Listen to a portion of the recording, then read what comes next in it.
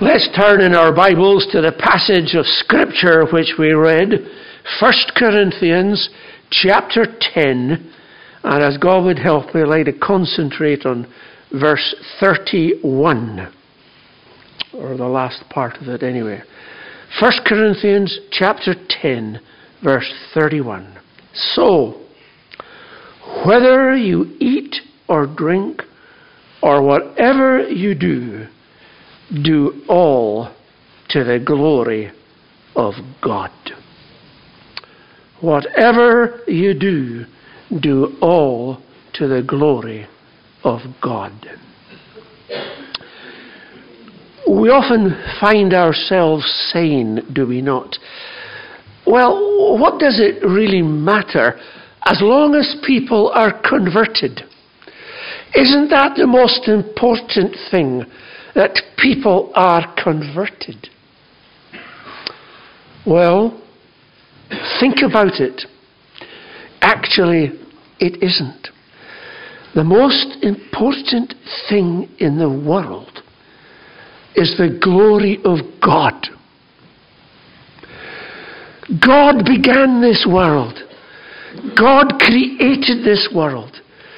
God created the universe.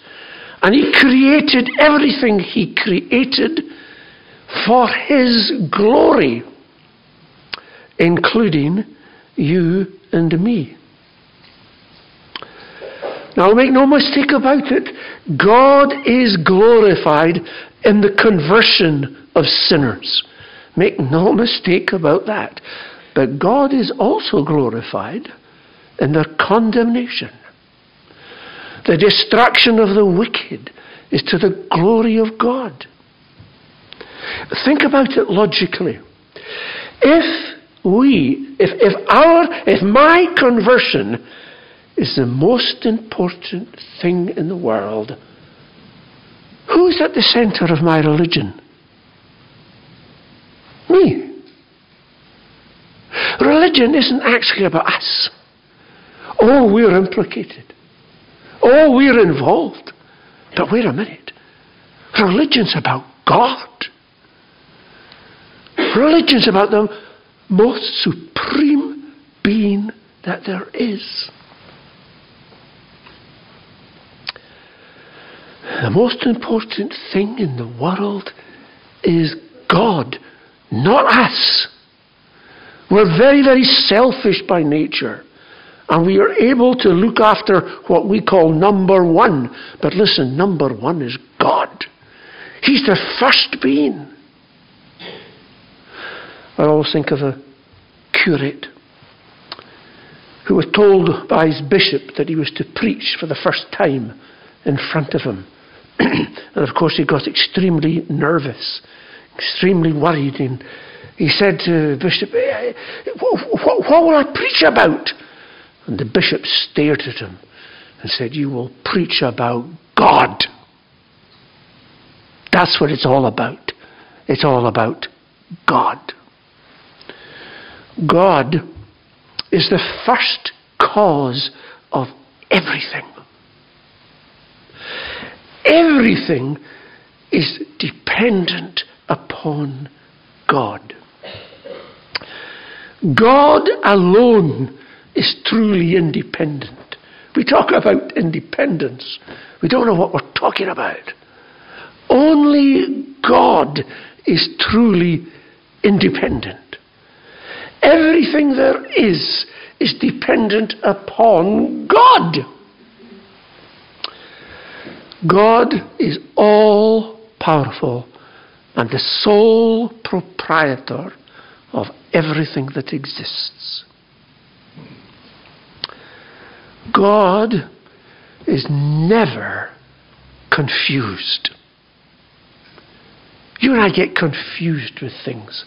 We're living in a very confused society. God is never confused. God is never surprised.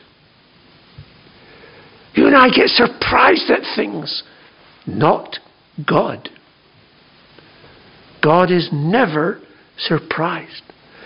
God is never alarmed at things. Never. God never gets worried. You and I get worried. You and I get alarmed. Not God. Never confused, never surprised, never alarmed, never worried. And here's something else. God is never in a hurry. He's never rushed. He's never running late. Things are not behind schedule. Not with God. For you and me, yes. For the church, definitely. But with God, He's never running late. Never in a hurry. He does things swiftly. Oh, He does things quickly. But He's never rushed in a hurry. God is never inconvenienced. Oh, we do get inconvenienced, don't we? Things happen that upset our agenda, inconvenience us. Nothing inconveniences God.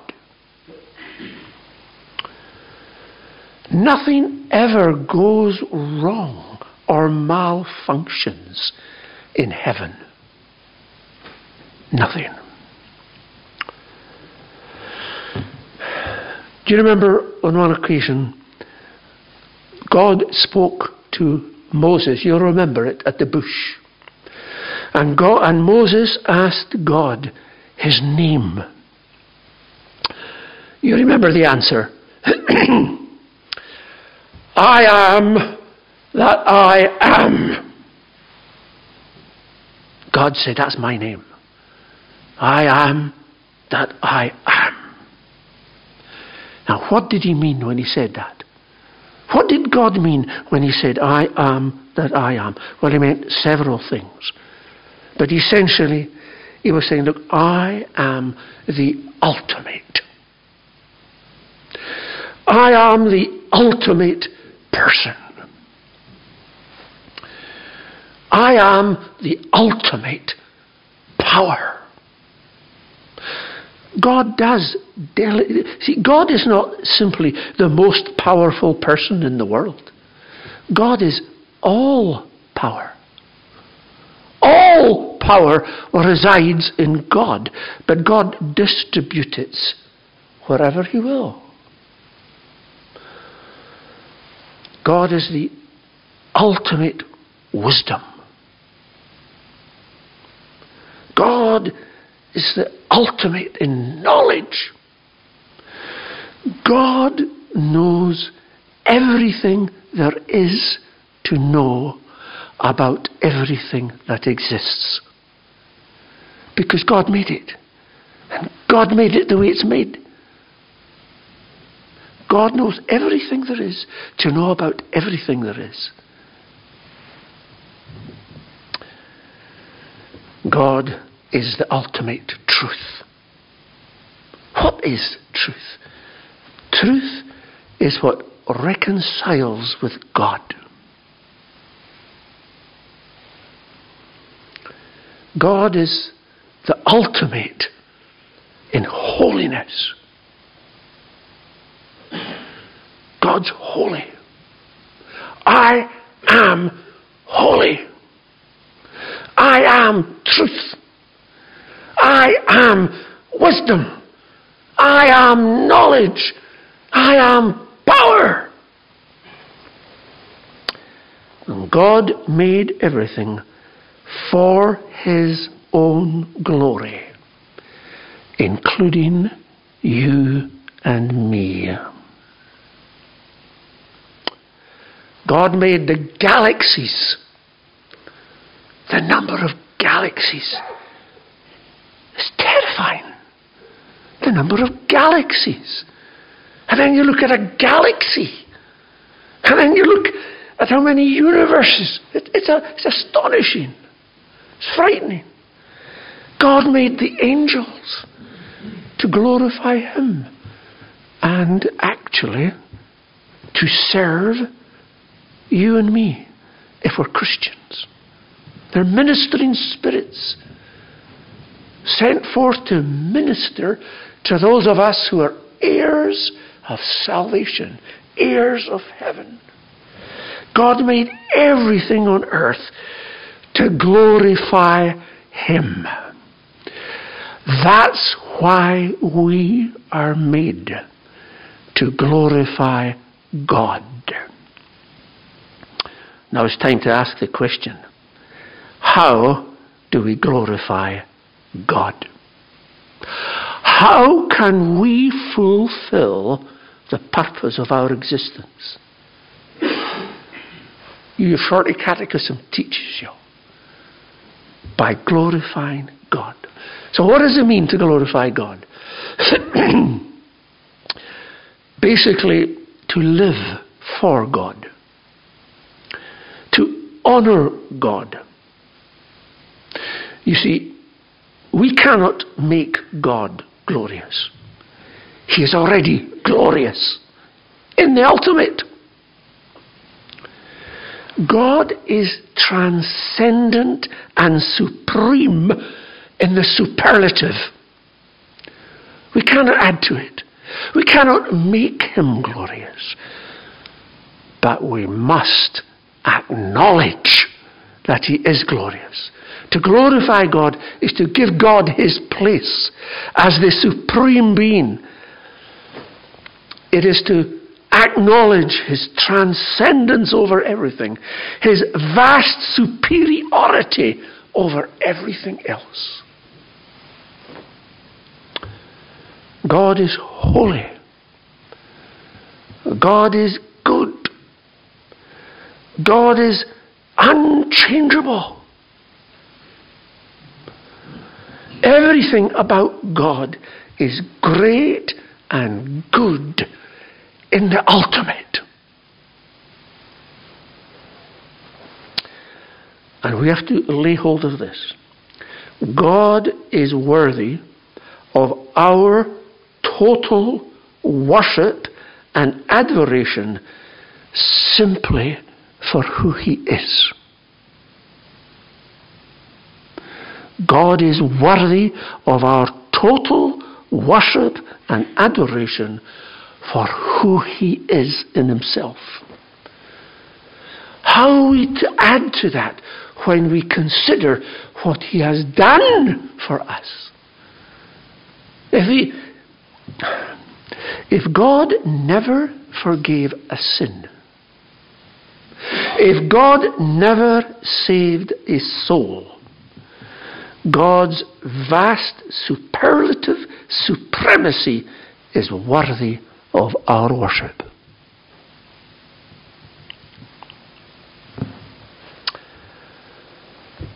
However, there's something else to consider very seriously. There's bad news connected with this. And the bad news is that we have angered God. That God who is so holy, that God who is so good, we've angered Him.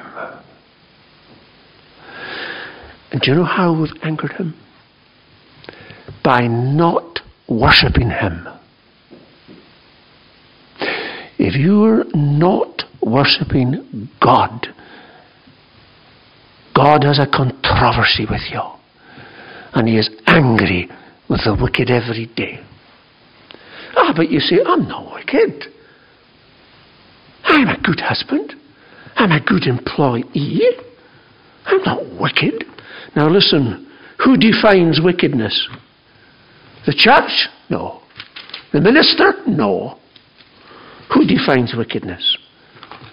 God defines wickedness.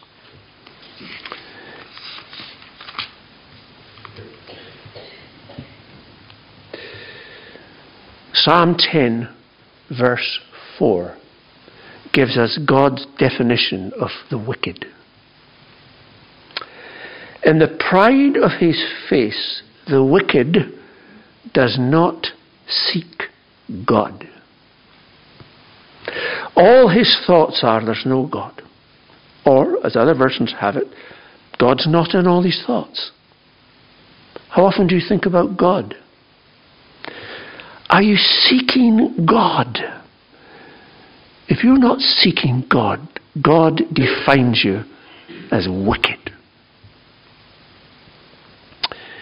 I'm sure you've all heard of Paul's sermon on the Areopagus on Mars Hill.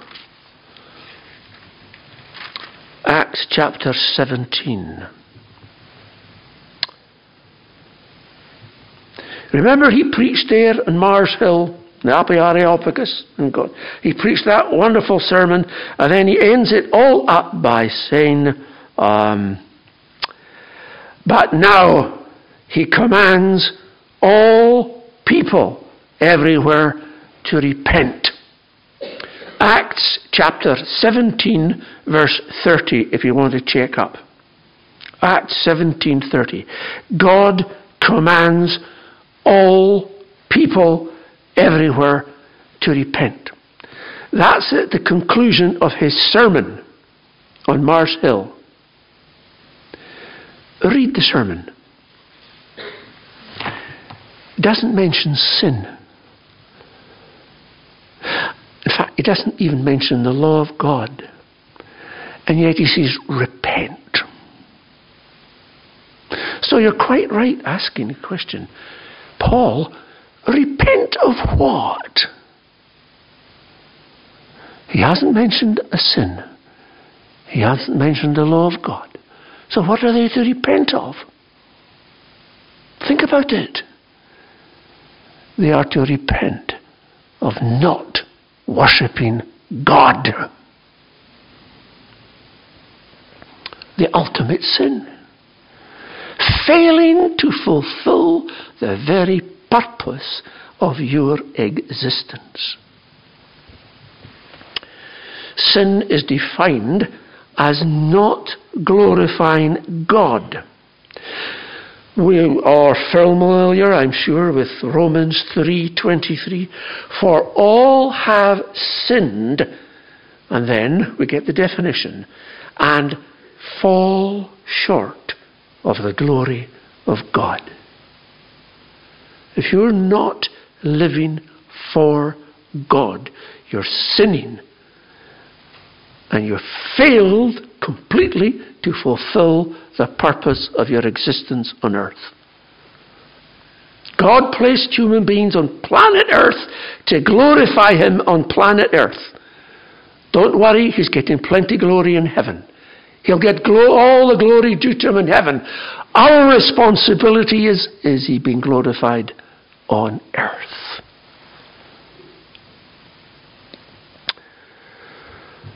Do you remember King Herod? I think I've mentioned it here before. King Herod, what, in Acts chapter 12? Eaten of worms. Why? You know it. Those of you who know your Bible. Immediately an angel of the Lord struck him down. That's Herod on his throne. Because he committed rape, mass murder. Why was he eaten of worms? Because he did not give God the glory. That same chapter, Acts chapter 12, begins by a record of how King Herod, the same king, killed James and went on to capture Peter, to kill him also in the morning. So he's allowed to murder the Apostle James and carry on living. But he's not allowed to continue living when he takes the glory that's due to God. That's worth thinking about seriously. Why was Moses the greatest leader of Israel? Why was he not permitted to enter the promised land? It's in Deuteronomy 32, verse 51. God said to him, you're to go up that mountain and die because you did not treat God as holy. Deuteronomy 32:51. Time to ask another question. How do we therefore glorify God? If that's the most important thing in the universe, hadn't we better find out what it means? How do we, human beings, fallen, responsible for bringing death, suffering, and the curse into the whole universe? I think it's Spurgeon who says, no wonder the lion roars when he sees a human being. We give him pain. We bring suffering to the animals because of our sin. No wonder the lion roars at us. Then he said, yea, no wonder the dog barks when he sees you. We're responsible for the very animals having pain and suffering. We brought the curse into the universe. How do we then glorify God? How can we do it? How is it possible? What's involved? I'll just mention 3 things. We glorify God only through Christ. You cannot glorify God except through Christ. Jesus is John 5:23, that all may glorify the Son just as they honour the Father. Whoever does not honour the Son does not honour the Father who sent him. We glorify God through Christ, through Jesus. If you're not interested in Jesus, you can't glorify God, and you cannot fulfill the purpose of your existence on earth. Jesus is the way to the Father. As he said clearly, no one comes to the Father except through me. In chapter 8 of John, he says, if you do not believe that I am he, by that meaning that if you do not believe that I am the way to the Father, you will die in your sins. If you do not believe I am he. So the only way to glory the Father is through Christ. Secondly, the only way to glorify God is through faith. Faith in Christ. It's not by being good enough. You can't be good enough. It's too late to be good enough. You've already done something wrong, haven't you? I don't need it. I don't need to concentrate on that, do I? You know you're not perfect. God is a perfect being and requires absolute perfection from his creatures, his moral creatures. That's what he requires. It's too late for you and me now to be absolutely perfect in our behavior, our thoughts, our minds, our demeanors. It's too late. But there is a way. Through faith in Jesus. You see, the Bible says in Hebrews 11:6, without faith it is impossible to please God. Do you want to get ahead? I go back to my children's story. You cannot go to heaven. You have to be taken to heaven. You have to be taken to heaven by Christ, by depending on him, by being able to say to him, to confess to him your sins, your inability, your filthiness, by confessing to him your sinnership, your sinfulness, by confessing to him and asking him to forgive you and take you to heaven. That's the only way you'll get. It's the only way I'm going. It's the only way your elders are getting to heaven. It's the only way your minister's going to heaven. It's the only way anyone can get to heaven. By depending on Jesus. Depending that he will take you. That when he died upon that cross, he was paying God for the sins of everyone who will depend on him and trust on him to take them. Christ is our only hope. And it's by faith in Christ. And the third thing is, you might say, you see, there is all the difference between believing about Jesus and believing in Jesus. It's faith in Jesus that saves. I don't know if I've used illustration before, but you say, look, I want clarification. The difference between believing in someone and believing about someone. Well, I don't think we can give a better illustration at this point in our history than to speak of Boris Johnson. You all believe about him. I don't know how many of us believe in him. How many of us trust him? Believe he's doing what's right. That's the way to treat Christ. Not just believe about him, but actually trust him and follow him and obey him. How do we glorify God? Christians glorify God by obeying Christ when it seems crazy.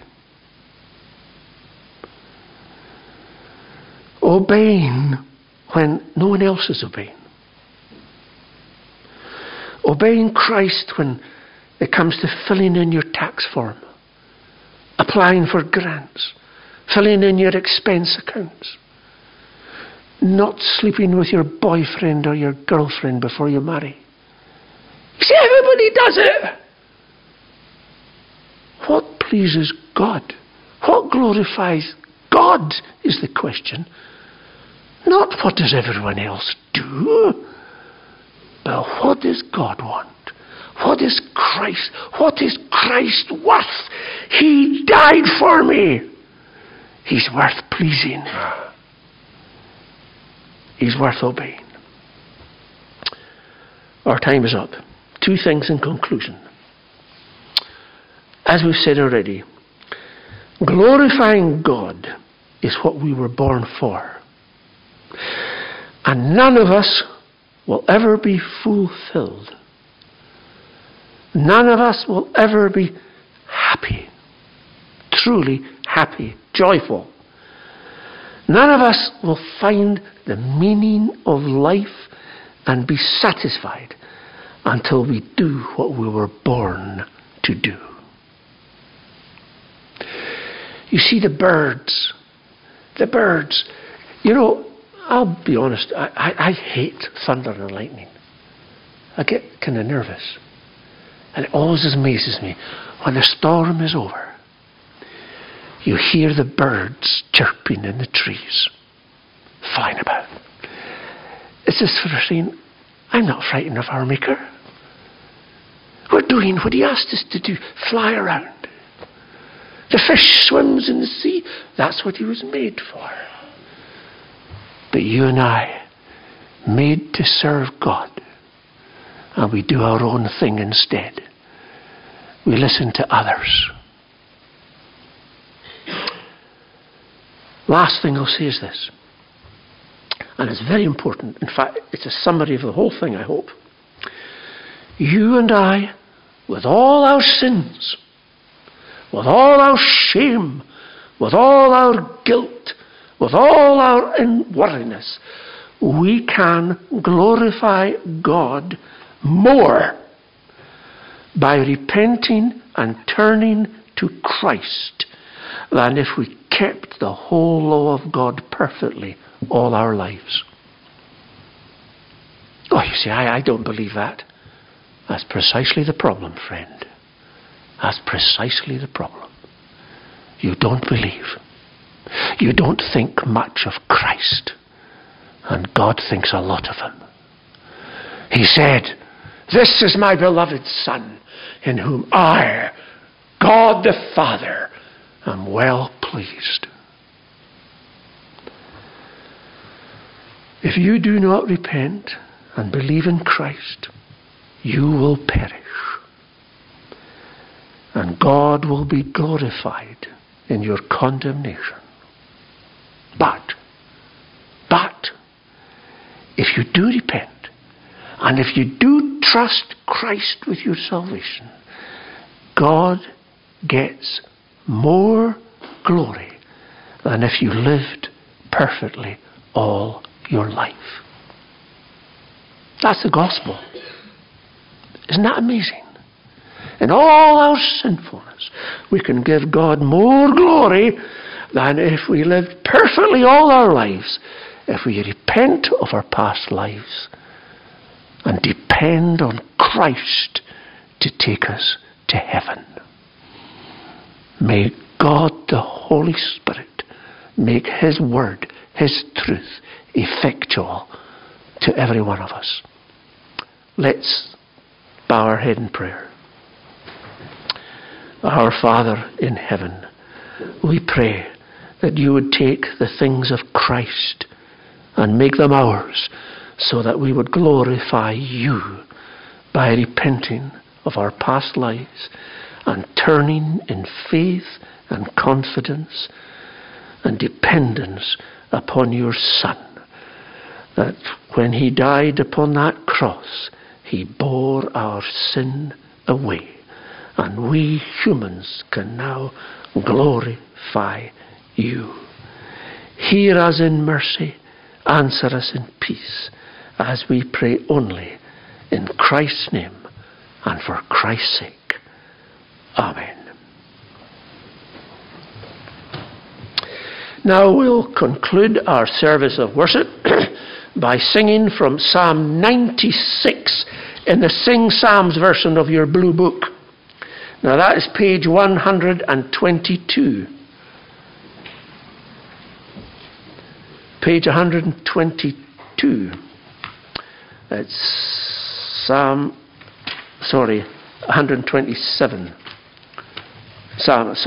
Page 127. It's Psalm 96a. It's a common meter version. You'll know the tune. Psalm 96a. It's at verse 7. All nations to the Lord ascribe the glory that is due. Glory and strength ascribe to God, and praise his name anew. And we'll sing down to the last verse. They all will sing before the Lord, who comes to judge the earth. He'll judge the world in righteousness, the peoples in his truth. Psalm 96a at verse 7 on page 127. All nations to the Lord ascribe the glory that is due. All nations to the Lord ascribe the glory that is due. Glory and strength ascribe to God, and praise his name anew. Enter his courts with joy and bring an offering with you. Worship the Lord in holy fear, all earth before him bow. Tell every